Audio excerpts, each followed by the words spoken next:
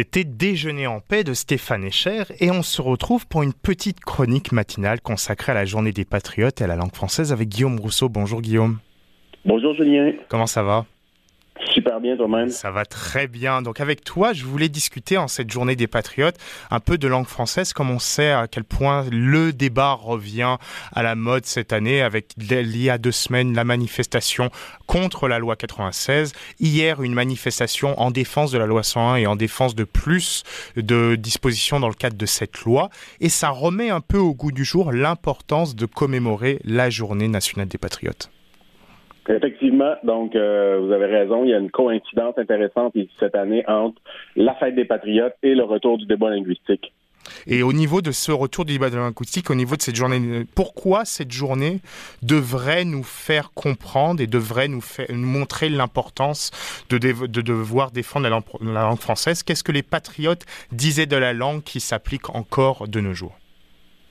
Ouais, donc effectivement, au niveau des patriotes, il y avait beaucoup de leurs revendications qui étaient au niveau de l'établissement d'une démocratie, ce qu'on appelait à l'époque le gouvernement responsable, c'est-à-dire que le gouvernement soit plus nommé par les autorités britanniques, mais que ce soit vraiment l'émanation de la Chambre d'Assemblée et donc de l'élection. Donc ça, c'était vraiment probablement la plus importante des revendications des Patriotes. Mais ensuite, il y en avait plusieurs. Là, il y avait d'ailleurs 92 résolutions. Il y a une sorte de bataille politique qui ont mené au fil des années. Et parmi les différentes autres revendications, autres batailles, il y avait effectivement des cas de dossiers linguistiques, c'est-à-dire des cas où les patriotes défendaient les droits pour les francophones d'avoir un procès en français. D'ailleurs, au tout début dès le 1793, dès le début là, de la première assemblée suite à l'élection, qui allait mener plus tard aux patriotes. On parlait pas de patriotes à ce moment-là, mais c'était la première assemblée élue, puis plus tard, il allait devenir des patriotes. Un des premiers combats, c'était le droit de s'exprimer en français à l'Assemblée législative, donc on partait très loin. Là. Ce qui était interdit depuis la conquête, et dans le but, tout était fait dans le but d'assimilation, comme on le sait, de faire disparaître un peu le français au niveau institutionnel. C'est souvent comme ça que ça a été fait dans le cadre des conquêtes aussi à l'époque, comment cela marchait. Et les patriotes avaient pu montrer cette importance de se battre pour la dignité du français. On ne parlait pas de nation québécoise et autres à l'époque, mais on parle beaucoup que le français fait partie de la dignité québécoise. Et là, cette année, on voit un peu ça a une poussée du côté des anglophones contre cette idée de vouloir défendre le français. On y associe même avec des différentes revendications contre les autochtones. On parle que la loi 96 augmenterait l'assimilation, alors que de l'autre côté, les Français disent qu'il faut combattre l'assimilation inverse, l'assimilation des Français au module anglais. Qu'est-ce que cette idée de Journée des Patriotes au niveau des revendications et au niveau de tout ce qui se passe actuellement, au niveau des débats, qu'est-ce que ça nous remet un peu sur l'idée d'appuyer la dignité du peuple québécois?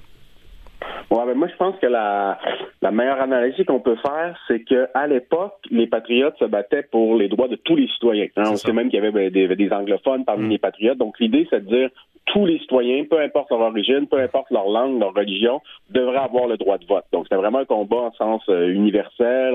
On pourrait dire en France, on aurait dit républicain et tout.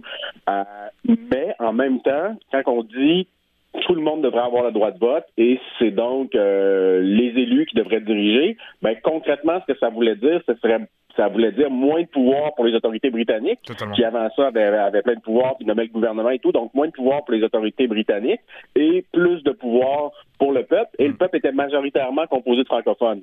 Donc, ce qui fait que le discours patriote est intéressant parce que c'est un discours à la fois universaliste qui défendait tout le monde, mais donc, si vous voulez, un peu de manière peut-être un peu abstraite, mais concrètement, c'était bon aussi pour tout le monde, mais c'était bon surtout pour les francophones qui, de cette manière-là, allaient chercher un autogouvernement qui allait leur permettre d'accéder à une démocratie et à une certaine émancipation nationale.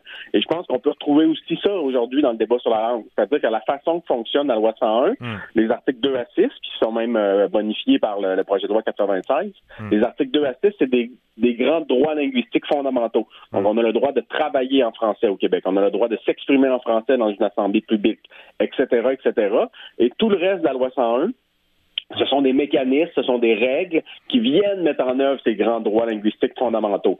Donc, le projet de loi 96 vient, lui aussi, ajouter des droits linguistiques fondamentaux et renforcer les respects de d'autres qui étaient déjà consacrés. Fait que je pense qu'on peut faire cette analogie-là. À la loi 96, finalement, c'est la loi 101. Ce sont des droits pour tous les Québécois, que vous soyez hispanophone, arabophone, anglophone, francophone. Vous avez des droits à travailler en français, à vivre en français.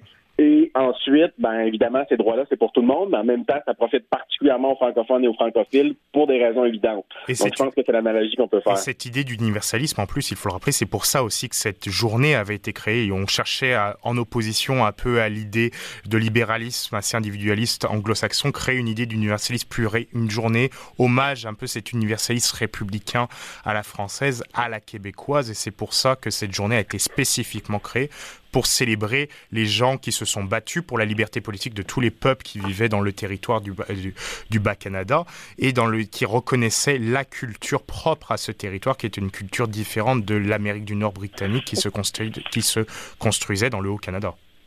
Effectivement, surtout que, dans le fond, il y avait la faillite toujours au niveau des entreprises de juridiction fédérale, la journée de la Reine Victoria. Donc, c'est le Victoria Day pour les autres provinces, essentiellement, pour les entreprises de compétences fédérales.